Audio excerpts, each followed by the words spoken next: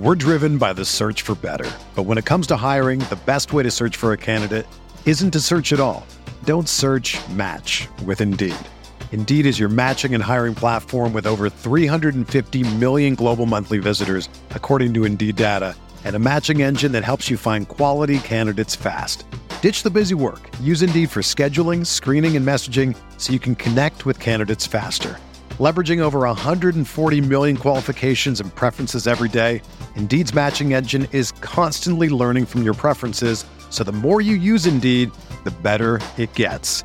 Join more than 3.5 million businesses worldwide that use Indeed to hire great talent fast. And listeners of this show will get a $75 sponsored job credit to get your jobs more visibility at Indeed.com/Blue Wire.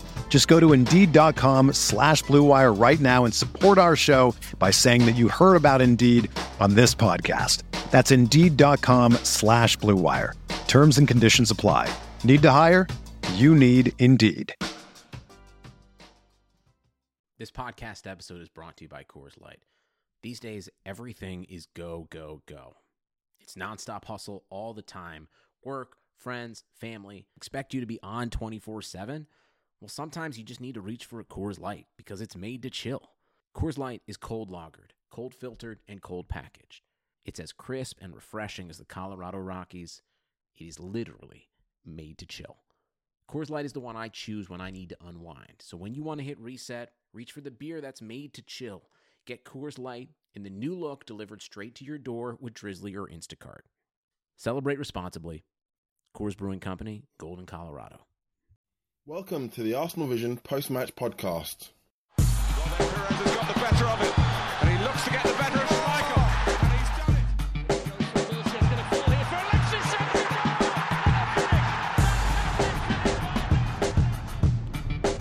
Henry, chance, goal! Welcome to the Arsenal Vision post-match podcast. This is me, Lean, from arsenalvision.co.uk. On today's show, Elliot and Paul will be discussing the excellent 3-0 victory away to Olympiacos on Wednesday night. Great stuff, eh? We're through to the next round. It was a great team performance, but weirdly, as great as it was, great as Giroud's goals were, our team defending was, the only thing I've been thinking of and watching over and over again is that Joel Campbell assist. I just love it. I've watched it too many times. It's unhealthy. I've got a bit of an obsession for assists through passes. Yeah, amazing. He had a fantastic game, Joel Campbell. Really pleased with that because I'm hoping he can kick on from this now and prove himself a very valuable squad player. Maybe even a first team player. Jumping the gun? Perhaps, but who knows after that performance. Yeah, I'm rambling now because I'm really tired, so I'm going to hand over to the guys who are probably less tired than I am. So, I'll be back after the Villa game. Enjoy the podcast. Oh, before I go, excuse the technical issues. There's a few sound problems, so apologies for that. We'll make sure that is solved for the next one. But yeah, if you can bear with it, listen. And back again after Villa. Na na na na na na na na na na Giroud. This is the Arsenal Vision post-match podcast. My name is Elliot Smith, and you can block me on Twitter at Yankee Gunner. You can also find me at #1 Giroud fan for life. I am here joined only by Paul because both James and Tim decided they wouldn't even talk to me in the wake of what was a phenomenal win, a phenomenal qualification, a hat trick by Olivier Giroud. They couldn't possibly stomach my negativity, but I have no negativity to bring to this program. Paul can be found on Twitter at Posin in My Pants. Hello, Paul. What's up, bitches? All right. That's what I'm talking about. Yeah, it was one of those nights that just makes you love football all over again. Makes you remember why we put ourselves through the ringer with this. On the one hand, we never should have been in the situation to begin with, but you'd have to be such an asshole to look at it that way, and I am not such an asshole. You came close. I came close, but I didn't. No, it was a great recovery. Let's dive right into it. I've got some Twitter questions that I'm actually going to use this time, turning over all kinds of new leaves. First things first, really the big decision, I think, for the manager was what he was going to do with the front line. He went without Ox. He went Joel, Giroud, Theo. I think you got it nailed on. What were your thoughts when you saw the lineup?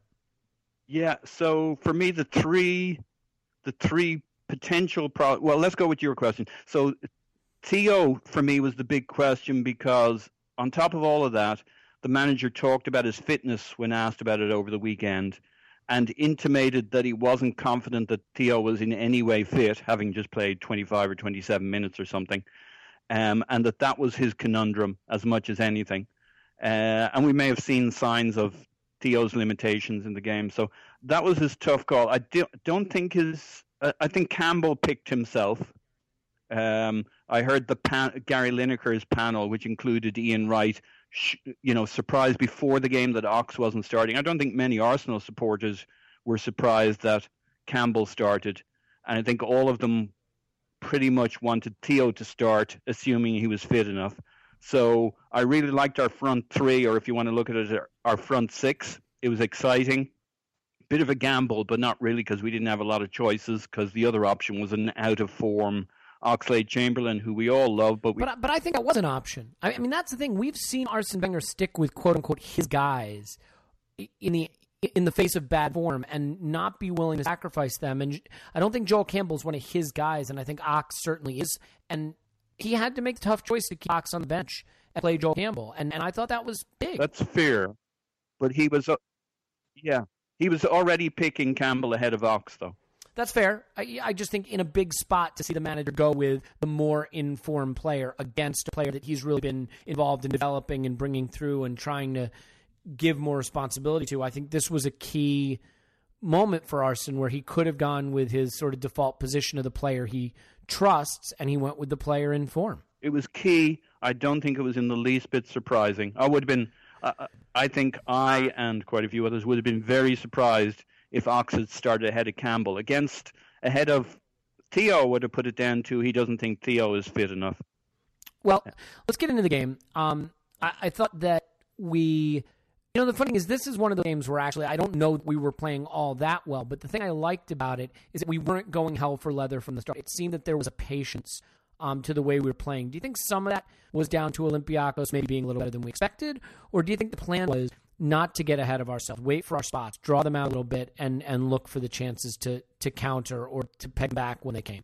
I think more than that, Olympiacos were at home with a lot of energy, and we've seen this many times when we're playing a team that comes out. We were on our front foot. They were probably more on their front foot. We understood it was a 90-minute game. They understood that if they could get one goal, we were fucked. So I think there was a little bit of measure in our side. I think it was mainly they had a tremendous amount of energy. They seemed very big, very physical, very quick for the first 30 minutes, yeah. 20 to 25, I think is when, for me, the turning point number one was, and we'll get into this, the switching Campbell's wing, which was the turning point in the last game too. That's two in a row where it seems like I think I could manage the next game, play Campbell on either wing, and then after 2 minutes switch wings and we'll crucify the opposition. I really think they came out flying, very, very high energy, and it's very hard to take that away from a home team unless you completely dominate the ball. And we didn't have the midfield yesterday to dominate possession in the way a Bayern or an Arsenal at their best might dominate possession. So I think we were always going to get what we got. They came out flying, full of beans. You would have expected the counterpoint to be after about 70 minutes they start flagging. Now, the game took its own turn in events, but had it just played out the way it was, they had a very strong first 20, 25, then the Flamini moment, and from there on in, we were not only very much in the game, a couple of minutes after we scored, and the momentum changed, and we played a smarter game. And at that point, it was all about getting to half-time without conceding, which seems to be our formula. And we had a ropey period. Yeah, we definitely had a ropey period where that was on our mind. And I think, look, I think it's fair to say that the midfield wasn't functioning early on as fluidly as we'd like. And to me, it still looks like Ramsey and Flamini as the central midfield pairing has some work to do in terms of understanding its role in protecting the back four and who's going to go and who's going to stay. I mean, credit Flamini for getting in the position he did when he hit the bar, but there's nobody protecting the back four. And so before we get into Giroud and Campbell and Ozil, all of whom were so important to what happened on the night, I want to quickly talk about two players who have been heralded by the media, but maybe would be less heralded given the scoreline, and that's Koscielny and Cech. On a night when we needed the goals, we also needed to not concede, obviously, to make our job more difficult. Now, as it turns out, we could have conceded and still gone through. But what did you make of Koscielny and Cech? Because I think in the absence of a really effective central midfield partnership, they have really stepped up and proven even more how important they are. And I thought that was the case again against Olympiacos. Yeah, spot on. I think Koscielny and Cech were huge yesterday. And while we maybe didn't need that defensive solidity because we could have conceded a goal, that's only based on the sequence things happened. Exactly. Yeah. The third goal means we could have, but during the flow of the game, I think conceding would have been very damaging. Yep. So it was huge. I thought Cech was interesting after the game. There was a lot of confidence on the Arsenal team. I think you sensed that beforehand with Arsene in particular in the presser. He was very confident, almost ballsy, saying he had a great line saying that it was that Olympiacos are already through. So the worry for them is that they may lose this, when asked about how confident they were and how Olympiacos' supporters were all behind them. Then Cech after he's trying to shift the pressure to them. Yeah. But to do that and to say it the way he did, there was a definite air of confidence about him. And afterwards, Cech was asked, well, who would have seen that coming? And Cech said, well, we did. We did. Yeah.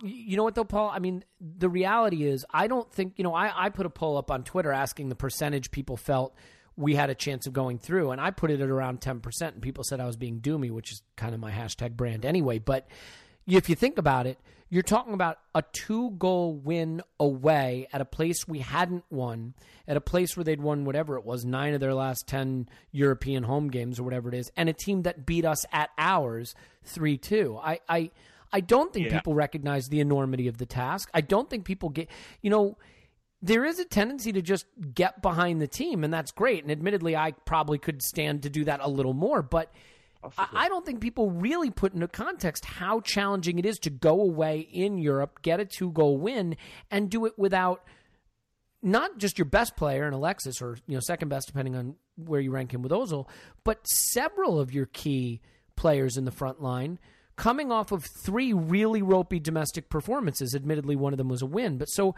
this was a tremendous show of character, and I don't know that it was as big a show of class, in that when we went to Monaco and battered them and didn't quite get it done, I thought we were exceptional on the night. This was really a force of will kind of performance. I don't think we were great the whole way through, but I thought we showed a force of will, a clinicalness, and we'll get to Giroud because there weren't tons and tons of chances, but he was clinical when they came. And I think that's something that maybe Arsenal's been criticized for in the past, being able to play well and not showing the character. And I thought we played okay, certainly, but really showed a lot of character. Yeah. I thought we played okay with moments of greatness, but overall pretty okay. I think defensively... And those moments were decisive. Yeah. I think defensively, when we made our after we made our Campbell adjustment, I thought we played excellently because we have been suspect at times on crosses, on corners, and on set pieces, and we had to face a lot of those, and we handled each one very solidly. So I think defensively you can say we played well above what is unfortunately a variable norm this season. And when they played through us, Koscielny snuffed out the fires, and when they got a shot on target, Cech was there. And we have had it in the past where we've had clown card defending, and this is a game we could easily have scored 2 or 3 and conceded 2 or 3 in the past, but I think Koscielny and Cech deserve the credit for this being a much easier night than it could have been. I think that's absolutely right. And come back to your point, I think at the end of the day, this was all about belief and focus, and we had belief, and when it came to it, they were kind of, we kind of believe, whereas you could see from this team, they absolutely believed they could and would go there and get a result. and defensively that provided them the focus all the way through. Arsene talked about beforehand preparing for all the scenarios. In other words, going up a goal, down a goal, there had been no goal until well into the second half. And mentally, this team was really on it all the way through the game. And to me, to your point, this wasn't our most brilliant performance. I think there were some great moments in it. I think it was a great defensive performance, a decent overall performance. I think our midfield, we'll come to Flamini in a bit. I would like to talk about this Flamini thing at some point. But I think overall, you're right, it wasn't a brilliant performance, but it was a very strong performance in terms of belief and focus and knowing what they needed to do and knowing they would get it done. Yeah, I mean, look. I'll add one other point. Tim and I discussed the probability on the last pod, and he came out at 50-50, and I was 50-50. But then after I got off the pod, and I WhatsApped you boys, so it's on record, it was belief. It was the fact that we know, if we were up against Barcelona, that's a whole other story.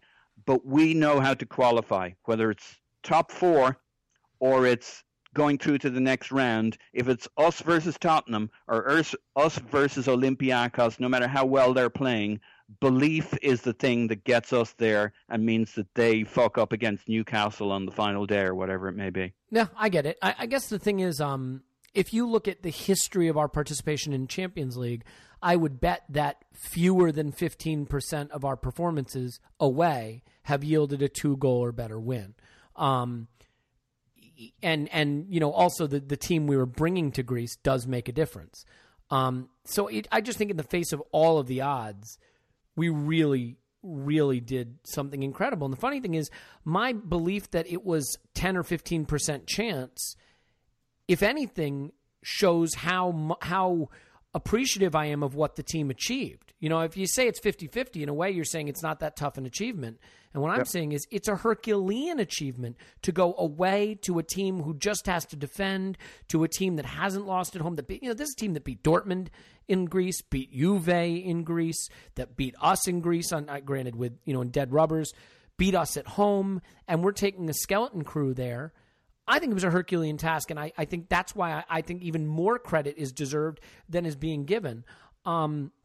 And I couldn't be more. I would also give them credit, though, for the fact that even when they completely fucked up with the first two results and were at 0 points, I don't know. I saw them getting what they needed against Bayern somewhere. We had to beat Bayern, and on the back of losing to Zagreb and Olympiacos at Arsenal, I think expecting us to beat Bayern in one of two fixtures was, that borders on just being blindly optimistic. We did it, and it's the result that ultimately allowed this to be possible, and it's a tremendous achievement.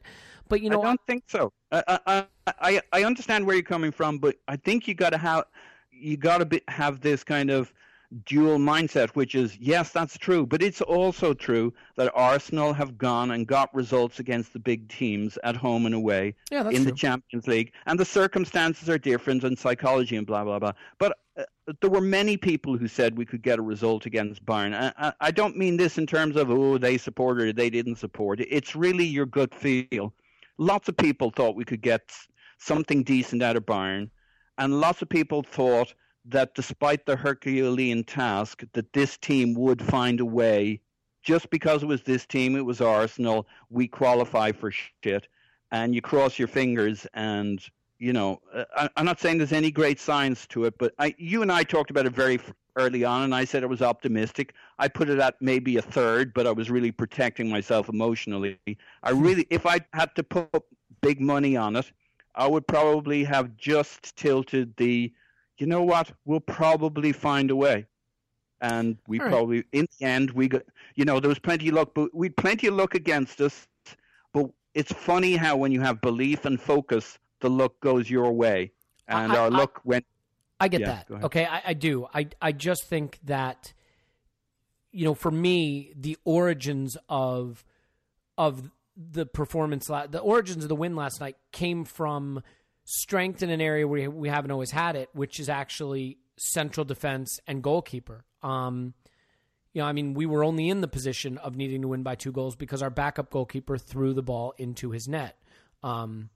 So, you know, you see the difference it makes when you have solidity at the back, because it lets your attacking players know, hey, if I get a chance or two, I can make the difference, and we're not going to fuck it up at the back doing something clown car ridiculous. Let's get into the players that made the headlines, though. First and foremost, Olivier Giroud. So everything has to be immediately determined based on every individual performance. So in other words, Joel Campbell is now an excellent player, and Olivier Giroud is Thierry Henry. I mean, that's just how we are in society right now. And obviously those things are not true. Olivier Giroud has always been a good player, not a great player. Joel Campbell has never really been considered a top quality player at our club. He played like one last night. And I don't think we have to decide once and for all that they are #world class based on last night. But they both put in tremendous performances. The thing about Giroud is that this season he's added, I don't think he's been better than we've seen him before. I don't. In fact, in open play, I think he's gone through some ropey periods. But he's scored in important games against big opponents in big moments, and that was something that was kind of missing from him. And he obviously did it 3 times against Olympiacos. The first goal was really a thing of beauty from Ozil, who turns, who carves open their back four with a beautiful through ball to Ramsey. And the header from Giroud, it's really the best thing about him, right? Coming to meet a ball at the near post, heads it in. When that goal goes in, obviously I think it changes the psychology of the game tremendously. How important was that goal, do you think, to us being able to go on and get it done? And who do you think had the most telling contribution there? Ozil's pass, Ramsey's cross, or the header from Giroud? So I'll work backwards. I think that's a really good question. I think you got to divide up the spoils equally. Ozil's pre-assist, and pre-assists aren't worth dog shit most of the time. Normally it's rolling the ball to somebody else. Yeah, it's like a 3-foot pass and then someone else does it. That was assist-worthy and beyond. I mean, talk about vision. He knew where he was putting that ball before he'd even turned and seen upfield. In fact, I don't think he bothered looking upfield. That's that fucking blind guy who can play darts and hits a treble 20. Just absolutely amazing. Perfect ball, perfect weight. I mean, it's one thing going for that slot because you think it'll be there, but the ball, the weight, everything. Ramsey, the fact that he was out there to begin with. I want to get to that. Yeah, where Monreal should have been. I don't mean it in a no. He's been very. No. I mean, that was the most forward run at that time. Yeah, and when was Flamini's moment? He was in the 6 No, sorry, I meant in that passage of play, Ramsey became the most advanced player, and I don't think Cazorla would have made that run or occupied the position that Ramsey did in the same situation. Yeah, more than fair. And that brings us. So I thought Giroud's header was class, but absolute class from Ramsey as well. The run, the left-footed cross, knowing what he wanted to do, knowing that Giroud actually wasn't busting his nut into the 6-yard box. And Giroud talked about it that. He said, sometimes I hold back or something like that when talking about, and this was one of those times, because he does actually drop back, giving him the space. And Ramsey absolutely, I guess, must have had a sense of that and put it on his fucking noggin. And it's the second excellent header of that kind from Giroud in 2 games. And there was some talk about maybe not being as good as the other header because the keeper got his hand to it. But Giroud did everything you can do from a header standpoint. Hit it down, lots of power. Yeah, so he did great. But it does come. Let's go talk about the Giroud thing, though, about, him being great or shit and there's no choice. You can't talk about Giroud without the context. Who's he playing with? Yeah, okay, so let me ask you a question real quick. Gunna Down Under on Twitter, David Russell says, does Giroud play better when Ramsey is in central mid rather than Santi? They seem to have a great chemistry together. I don't, and so there might be, I think there's something to that, especially I think it's when hugely important. So let me just give you my 30 seconds on this. Ramsey loves to overlap. He loves to run forward. He loves to be the furthest forward player. And the two things Giroud likes to do, he likes to get his head on crosses, and he likes to flick the ball to on-rushing players, with his back to goal, play little flicks and back heels and things like that. And when Cazorla's there, Cazorla doesn't run beyond. So he's not in the position to make the crosses. He's not in the position to collect the flicks. Ramsey always runs beyond. He's in the position to get that through ball and make that pulled back cross or run beyond Giroud to pick up a flick or a back heel or whatever it is. And in this instance, it made all the difference. I think that's absolutely right. I think it's broader than that. He loves any players running past him. And the second goal, he loves a cutback, whether it's Theo style or even Campbell style, a cutback into the box. Campbell's cutback for Flamini was delicious. It should have been Giroud, who cares? But that's what Giroud would love. And that's what he got he got a different version of it. On the second goal, that was, if you look at it, it's Theo and Campbell well upfield because Giroud's injured and hobbling. And so he's well back. He loves runners ahead of him. And that's what, when you start him with, say, Ramsey on the right and Alexis on the left, nobody's really running. We started to get some people running past Ramsey or Ozil, but it's much harder work to get people past Giroud at that point. And you take Ramsey away on the wing when he got injured. Now you've really kind of neutered him. Campbell's, as he's becoming more confident, is going to the byline, etc. So we're seeing some more runs past. But when we, 2 pods ago, you, me, and Tim, I think it was, were discussing where the goal's coming from, and that was your line. And we didn't really have a good answer for it. There was a certain amount of scratching our heads with Alexis out, Then the last pod, me and Tim were talking about it. And I think it was I who said, now we have, after that last 25 minutes against, who was it, Sunderland, where we brought Theo on, despite the fact that we were already ahead, you could see where all the goals were going to come from, but for both teams. But you could see where we were going to get our goals from. It was Giroud and Theo on for about 16 minutes together, and we were creating chances all over the place. You could see how Giroud was going to score again. It's very specific. To me, it's binary. If you've got the right players on the field with Giroud, he makes loads of sense. And if you don't, you're dragging an anchor around the field because he can just lay it back to you. But we need somebody to get in behind, somebody to make the run. So I think it's pretty binary. Yeah, I think that's fair. The interesting thing with Cazorla is I think Cazorla is the much better central midfielder for us than Ramsey from 30 yards away from our goal to 30 yards away from their goal. From 30 yards away from their goal to their goal, Ramsey is the better central midfielder. I think he has more scoring instinct, more positional instinct. He can run beyond. He makes intelligent runs. He sets up his teammates. Cazorla has the closer control. He can get out of press. He can carry the ball from defense to attack. His transitional play is better. I think Ramsey can create more goal threat, especially with a player like Giroud, because he understands what to do with the space ahead of Giroud, ahead of the forwards. Well, he certainly converts into he's basically a forward at that point. He's a support striker. He really is like a support striker in that respect. The cost, but there is a cost to that. Of course there is. Defensive solidity, transition, it's all a trade-off. Escaping pressure. I think if you press a Flamini-Ramsey midfield, it's catastrophe waiting to happen, but that's for another day. Raj at rpatel03 on Twitter and Calvin Masterson at Calvin Masterson on Twitter both ask similar questions. Raj asks, Ramsey scoring and assisting from center. Does he now hold that position for the rest of the season? Calvin Masterson, if Ramsey continues playing like this in central midfield, A, do you think Arsene will revert to a Cox-Santi midfield? And B, should he? So I guess the question is Ramsey, who we know wants to be the central midfielder for this team, laying claim to that position? And with Cazorla facing knee surgery 4 months out and getting a little older and the recovery time, do you suspect that this is now Ramsey's position the rest of the season? I don't. Honestly, I don't know. I think it's going to take Santi so long to come back and be fit and be playing, though I do think he'll pick it up pretty quickly when he gets back. And, who's going to partner Ramsey? I think, I've been apparently Ramsey's defense lawyer for a while, Flamini's defense lawyer for a while now. I actually rate him as being pretty decent, pretty good.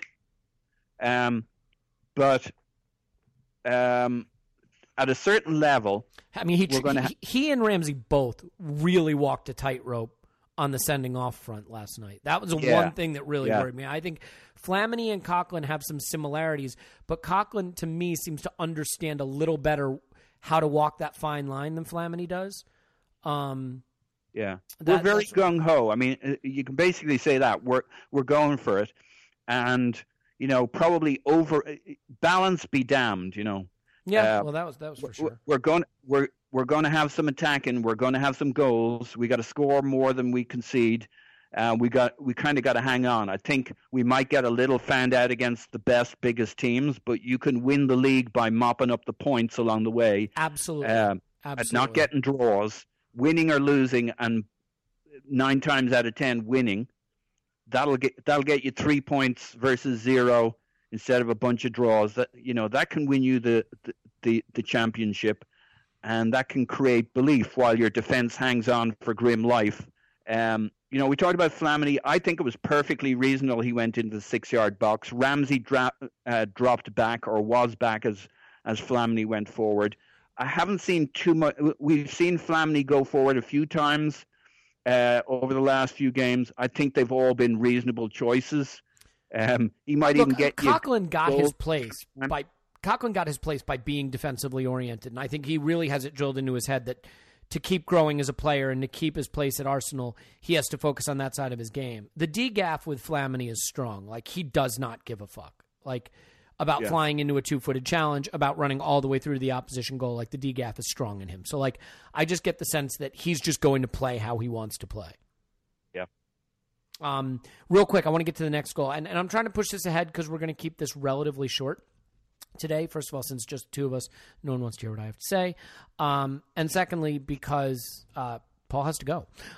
So, second goal. Ozil, crazy touch, amazing little flick lob pass to Joel. Still not sure how he saw it, how he pulled it off. But what Campbell does next is really interesting because, all right, anyone can take a shot at playing a through ball, sliding it past the back four and hoping someone runs onto it.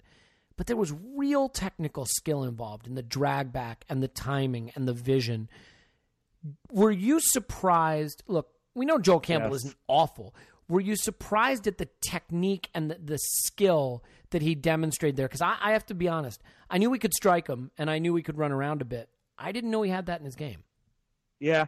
Well, I think even now that I've got used to the idea that he might play really good, he still is a bit of an optical illusion. Even as he's playing good in that instant, I'm thinking, he doesn't look like he's being this good right now. He's a little quicker than he looks. He's being more technical than he looks. He looks bang average even as he's doing it to me, but he's really good. The vision for that cut back to Flamini, I mean, there was a lot of places he could have put that ball. Probably only 1 or 2 were going to find a player. I mean, that was sweetness. The one for Giroud, the vision for that, Naveen, our mate Naveen was pretty critical of the Olympiacos defenders, but I think that's harsh. I think that's the result of end-to-end football. Theo had a really nice little run that everybody kind of ignored. Okay, we love Theo. We know. Keep going. Yeah. But he pulled his centre back with him for a little bit, and then the centre back was isolated. That's the gap the ball goes into. And Giroud was hobbling, so he arrived so late that nobody on the Olympiacos side had picked him up and knew what was going on. I thought. But credit to Giroud, that's a run he doesn't make a lot. And maybe it's because he's not usually starting from deep, but he likes to collect the ball on the edge of the box and look for someone else to lay it off to. And he ran all the way through past the back four, took it in stride, and slotted home. I mean, it was he was literally hobbling, though. Yeah, but that was a striker's run and finish. And, as more of a target man type player, that's not something we see from him a lot. Yeah, I don't think he had much choice. He literally was out of the play because he was hobbling, and then thought, "Oh fuck, they're going without me. There might be," and he's limping into the box.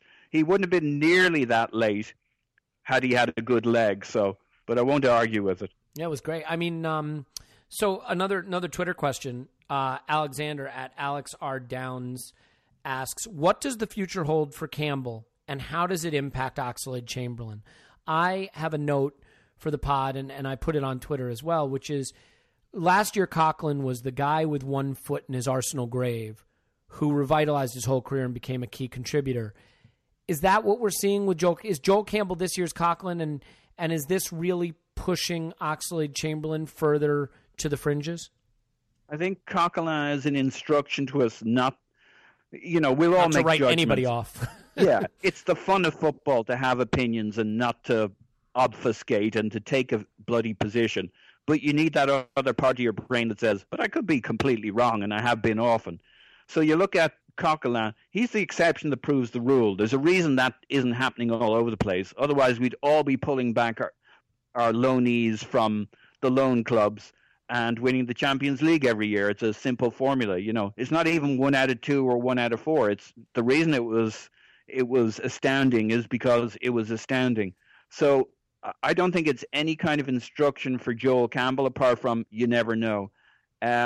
What's the future for Joel Campbell? Well, the great thing is he looks like a really good player potentially. If he keeps growing, if he keeps doing what he's doing, he's clearly found a way. There was a beautiful moment of interplay between him and Ozil yesterday, which made me think, hang on, this guy might be a real Arsenal player in a way that I hadn't even accounted for based on his good play recently. There was just a real understanding between the two of them as they knocked it back and forward to each other on the right wing. Immediate, instant, on the same page. That and a few other delicious things he did yesterday makes me think, Arsenal's still saying he has a lot of upside, that he's a great team player, great mentality and stuff. I don't know. He again continues to be quite deceptive when I look at him. The things he's doing are better than I'm feeling they're about to be. Can I throw a hypothesis at you about him too? Yeah. I don't think he's a winger. I think he's a center forward. He's another player who would prefer to be playing somewhere else. And, you talked about him switching wings and that being an important turning point in the game. But if you look at where his telling contribution came from, and a couple of his key contributions, he was basically in the center of the pitch. I mean, the play he makes... Maybe he has a bit of the Sterlings about him. Yeah, maybe. I mean, I just know that when he's really banished to the wide positions, he does kind of vanish a little bit. Now, he's good at defending, and he gets back, and he works hard, and he tackles, and those are all things that Oxlade-Chamberlain could pay attention to. But I think his best contributions on the ball have come when he's able to get a little more in-field. I mean, the goal he scored the other day was more of a channel run than a wide run.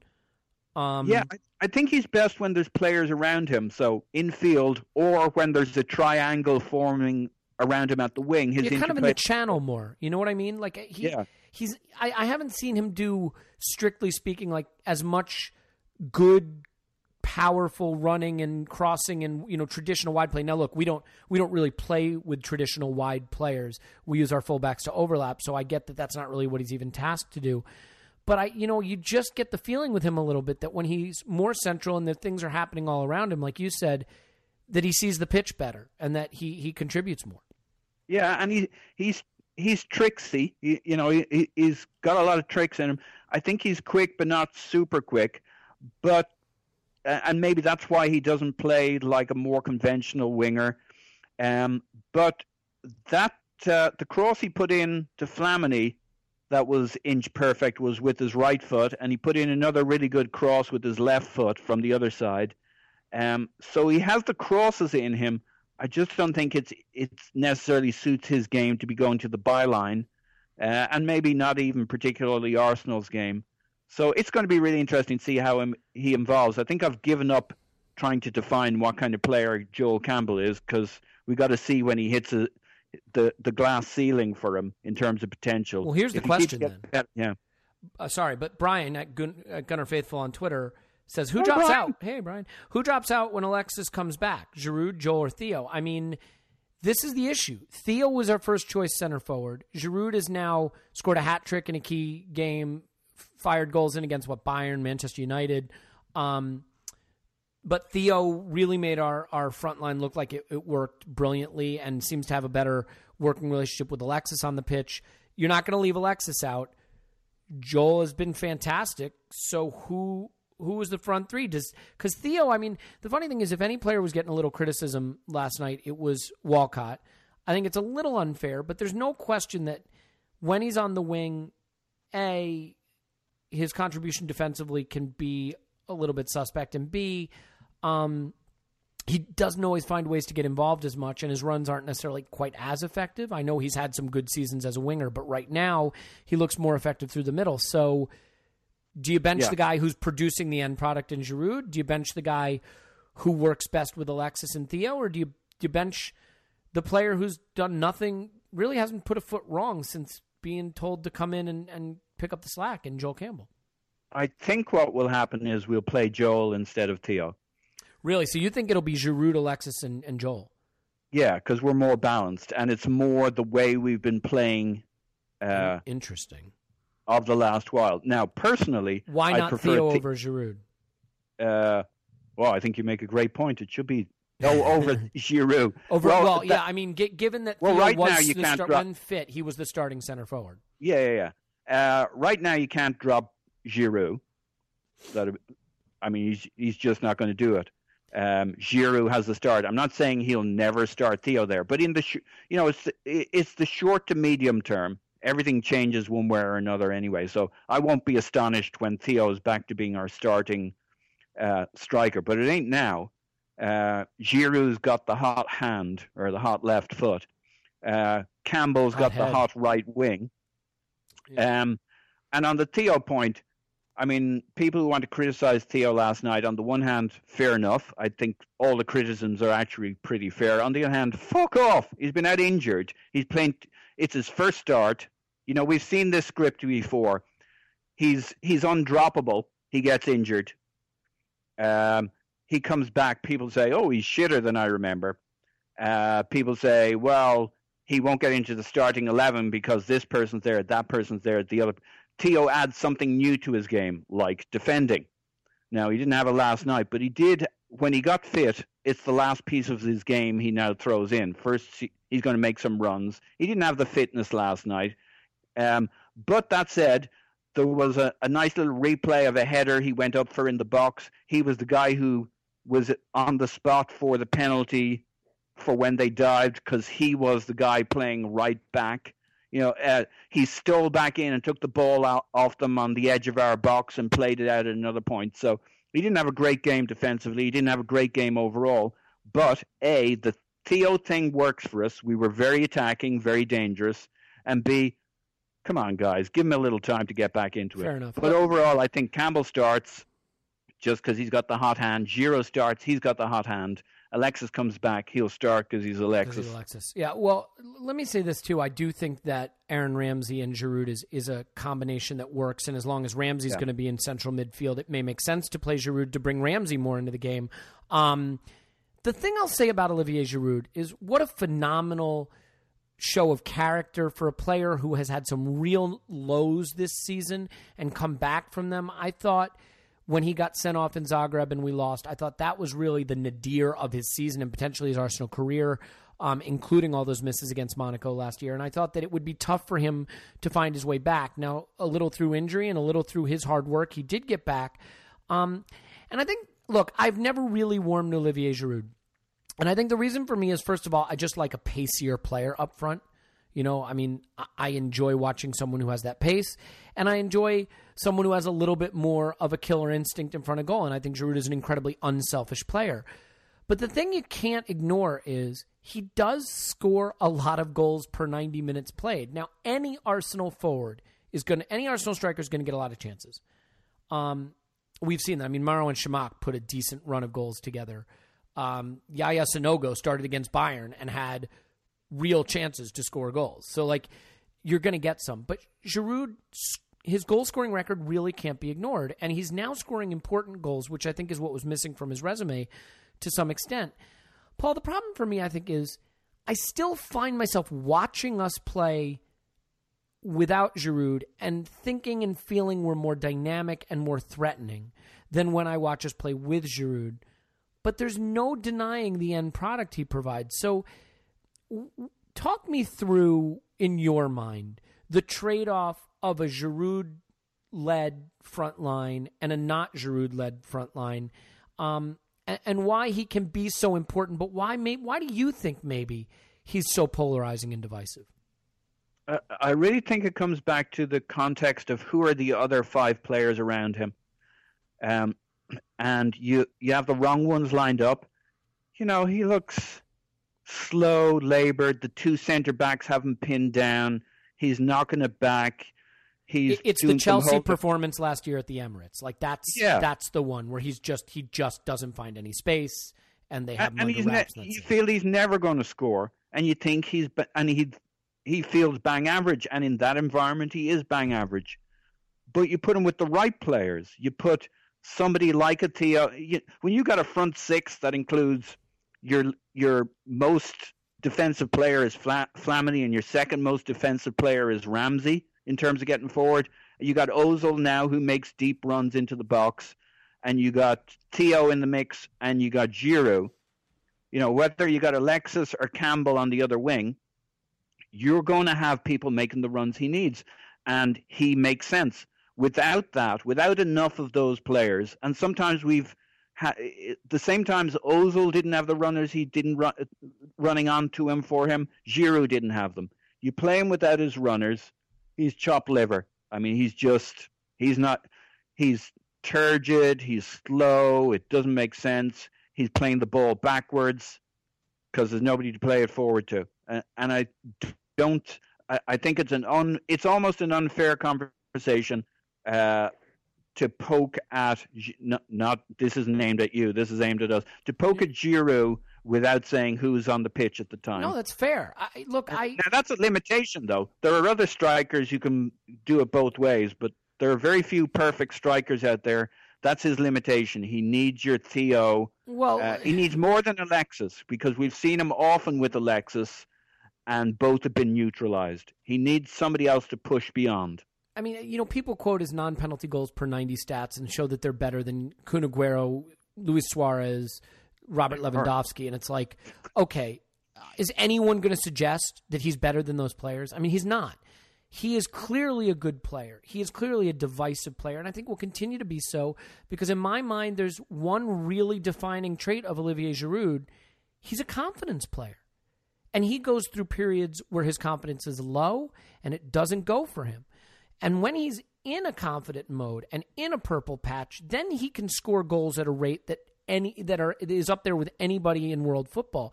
And that's what's really exciting about what's happened now. Not only has he scored in some big games, and not only is he now coming off his first club hat trick, what kind of purple patch is this going to launch for him? If you remember 2 seasons ago, he rescued our season, in the middle of the winter. Or was it 1 season ago? Was this last season? 2 seasons. Anyway, where he just scored. He was on like a 12-game goal-scoring run or something. I know it wasn't 12 consecutive, but he scored a lot of goals in a short period of time. Last season, yeah. Yeah, okay. And then he lost it completely, and Theo finished the season as the striker because he couldn't score goals. And I think he is a confidence player, and when he is in a confident period, you really have to just stand back and admire his goal-scoring work. Obviously, for me...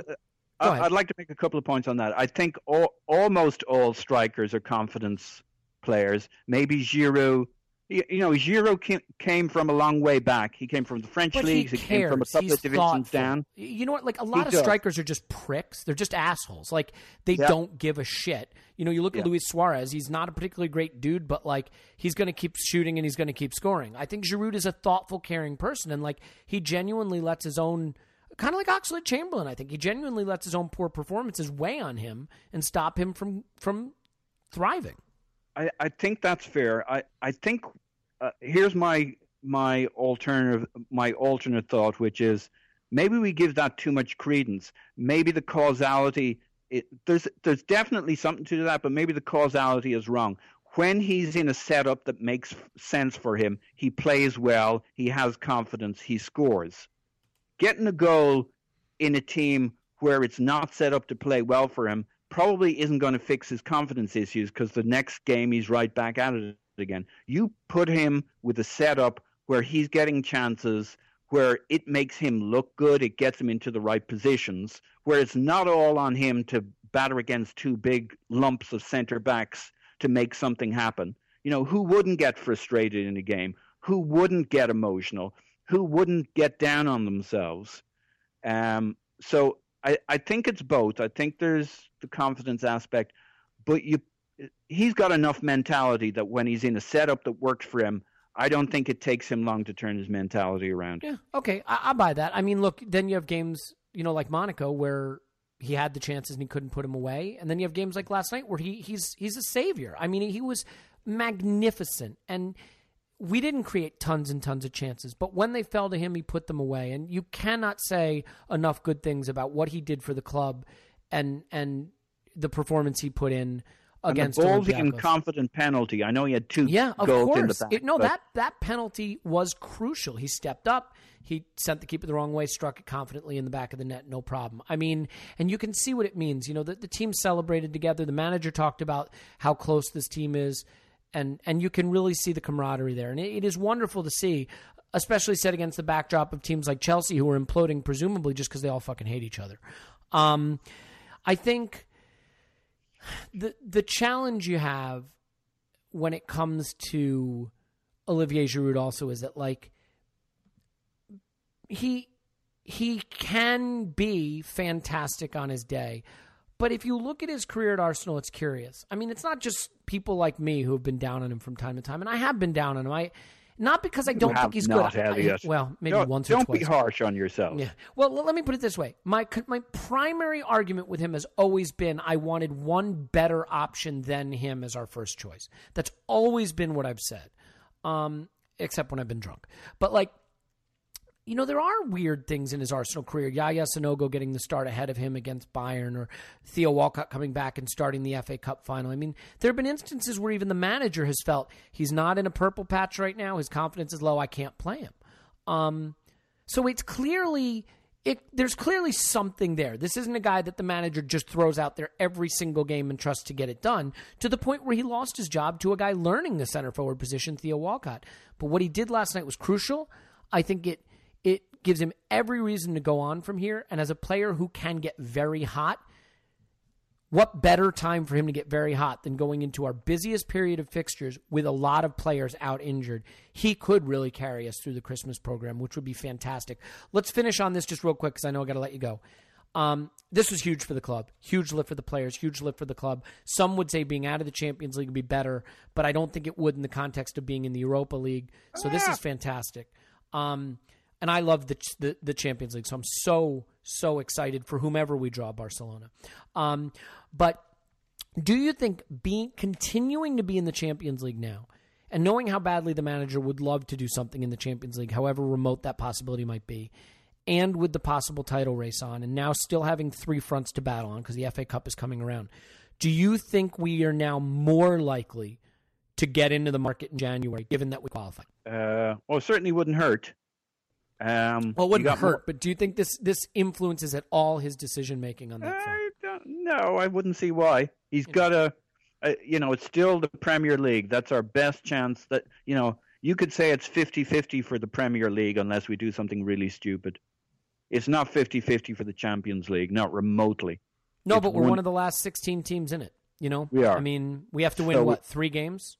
Four games. I mean, not 3 games. Four more rounds, right? So but our odds aren't 1 in 16 because you got Bayern, you got Barcelona. I get it. Believe me, I get it. But it's 1 in 16 isn't very good odds. No. If the doctor told me I had a 1 in 16 chance of living versus 50-50, I'd take that 50-50 treatment. So my point is, we don't have to beat 16 teams. We have to beat 4, right? Yeah, but your odds are still 16. If you only had to beat one team and your odds were 1 in 16, it's still 1 in 16. I get it. And if you flip a coin 100 times, the odds of turning heads every time is 50-50.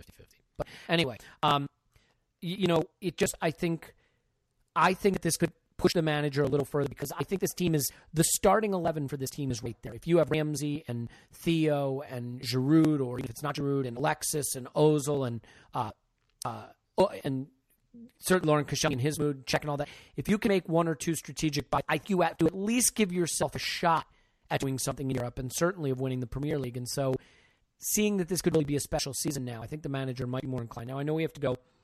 I'll just say this. Yeah, I think it's the Flamini spot. I mean, we won't have a long discussion about it, but it all comes down to the Flamini spot. If he can find somebody to strengthen us in that position, who can come in and quickly have an impact. Alternatively, he gets a loan to provide some cover, or a really good loan, somebody like Rabiot or somebody like that. I think the good news is it's very binary. That's what we need. We can wing every other position. Just about, yeah. So I think that's right, especially with Welbeck coming back potentially and Wilshere and that sort of thing. Yep. Let's finish on this. They need a loan. And by the way, I'm only rushing you because you've given me a hard stop that we've already run past. So if you don't want me to rush you, let me know.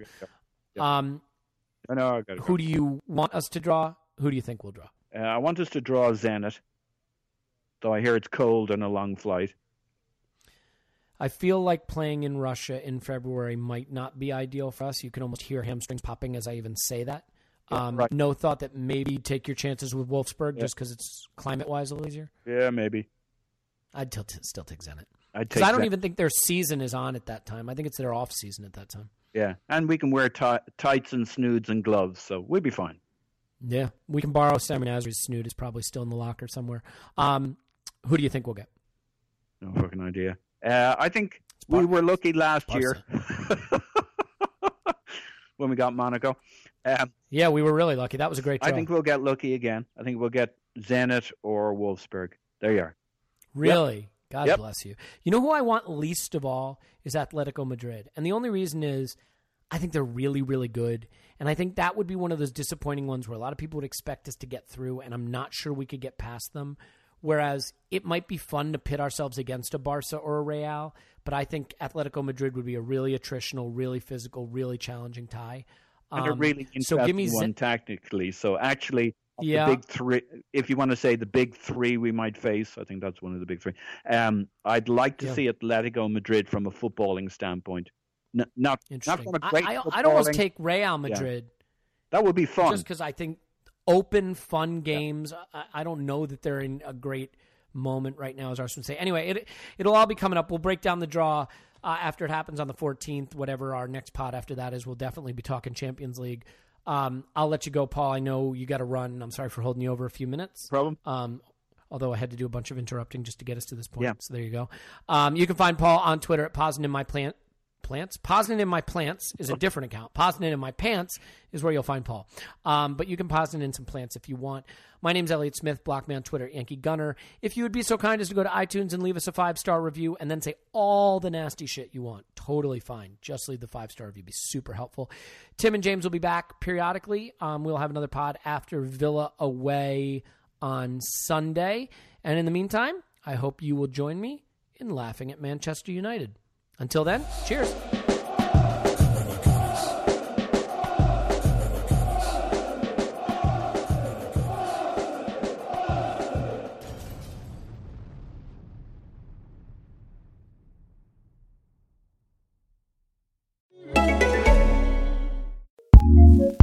Acast powers some of the world's best podcasts. Here's a show we recommend. In the latest episode of History This Week, we take a closer look at a failed insurrection at the U.S. Capitol building in 1861, when the nation was on the cusp of a civil war. Nearly 160 years later, what can we learn from this moment when democracy was challenged? And check out all our episodes this month as History This Week celebrates Black History Month. Last week, we covered the Greensboro sit-ins that sparked a media firestorm and inspired mass sit-ins across the country. Next week, we travel to Australia and witness Sydney students taking a freedom ride of their own for Aboriginal civil rights. After that, we'll be exploring the origins of jazz. For these stories and more, subscribe to History This Week wherever you listen to podcasts. Acast recommends.